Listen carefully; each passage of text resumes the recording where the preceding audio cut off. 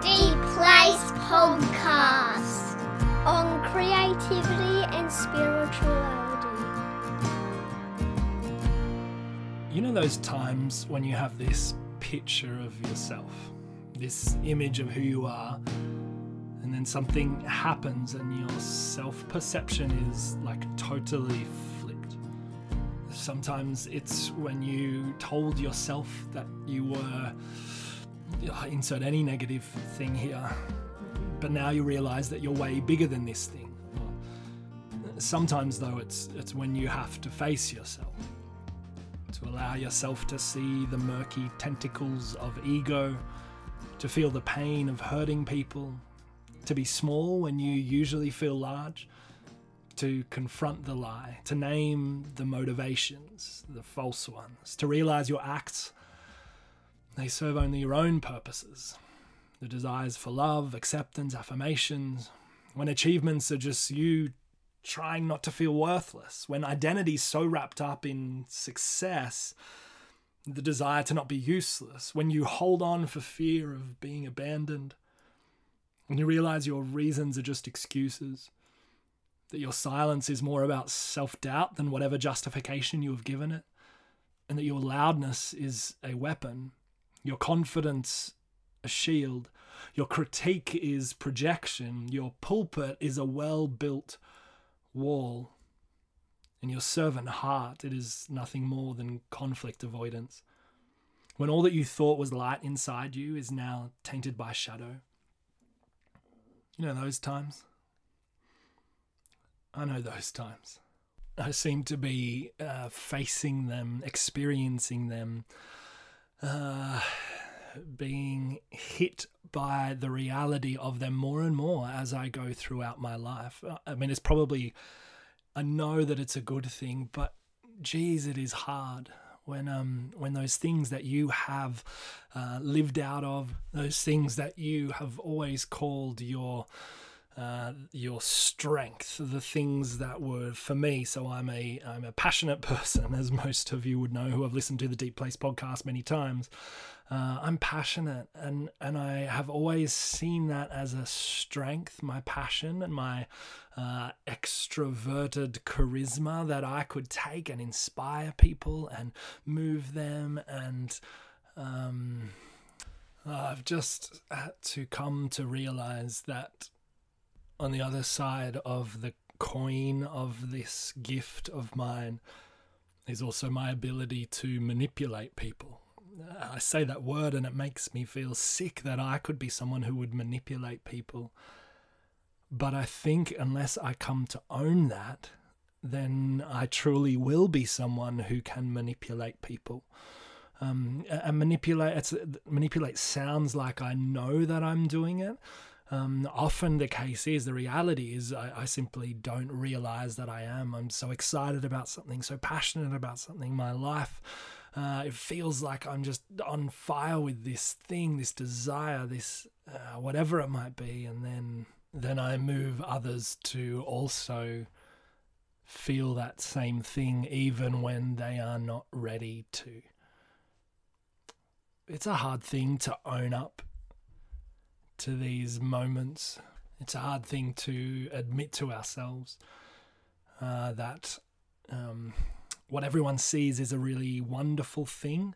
What I get affirmed about, what I have always pursued, my desire to impact and change people, etc., etc. It's a hard thing to own that also that can do a lot of damage. And I know, what I know right now is probably there's a whole bunch of listeners who are like, no, we love this about you. We love this, and this. And my guess is that there's a whole bunch of people who want to jump in and rescue me in the midst of sharing this authentic, vulnerable moment. What I want to put to you is, I wonder where that's coming from for you. Let me flip the switch on this so that I'm not just talking about myself, but all of us. Often when you want to jump in and rescue someone, it's more about your own uncomfortableness. And so I want to thank you that for those people who feel in their heart they want to reach through the interwebs and to hold me and say, it's okay, you're okay. Don't think that you're manipulating people. That's way too far. I see those desires. I see them because whenever I put something out on the interwebs, on social media, on whatever it might be, there's always the people who jump in to try to save you. And it's a lovely feeling. It's a really lovely feeling when that happens. And often that comes out of such beautiful hearts of caring, etc., etc. But what I am putting to you today is always as well that will come out of our own need to run from the uncomfortableness of a situation, to use our own giftings, whether they be to inspire people or to care for people, or to whatever they might look like for you, to look at yourself and be willing to see the shadow side means that the shadow side doesn't have to dictate you. Now, we are creatives. We're talking creativity and spirituality here on The Deep Place always. Our creativity has the ability and the potential to do the same, I think our creativity can either perpetuate this projected self that we want to push out there to the world. My creativity, I can easily write those inspirational poems and poems that will move people and change their lives.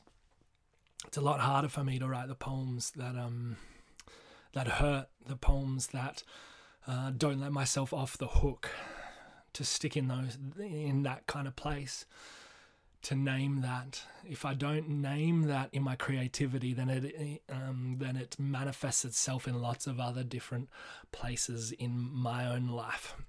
So I wonder for you, what would yours be as you listen to this? What are your great strengths? And what's the shadow side of them? And how does that play out in your creativity, in your relationships, in your spirituality? How has the shadow side dictated too much of your own life? And may you, as you recognize these things and name them, and not run from them, I don't think we can ever get rid of these false motivations, of that shadow side, of the shadow of the ego, etc., etc. I don't think we can ever get rid of them, especially us creative people. I think they're always going to be there. We're always trying to find affirmation or trying to, whatever it might be, when we're putting our creativity out into the world. But I wonder if we can lessen it. I wonder if it will shape us but doesn't have to dictate. And I wonder if that starts by simply being courageous enough to name it.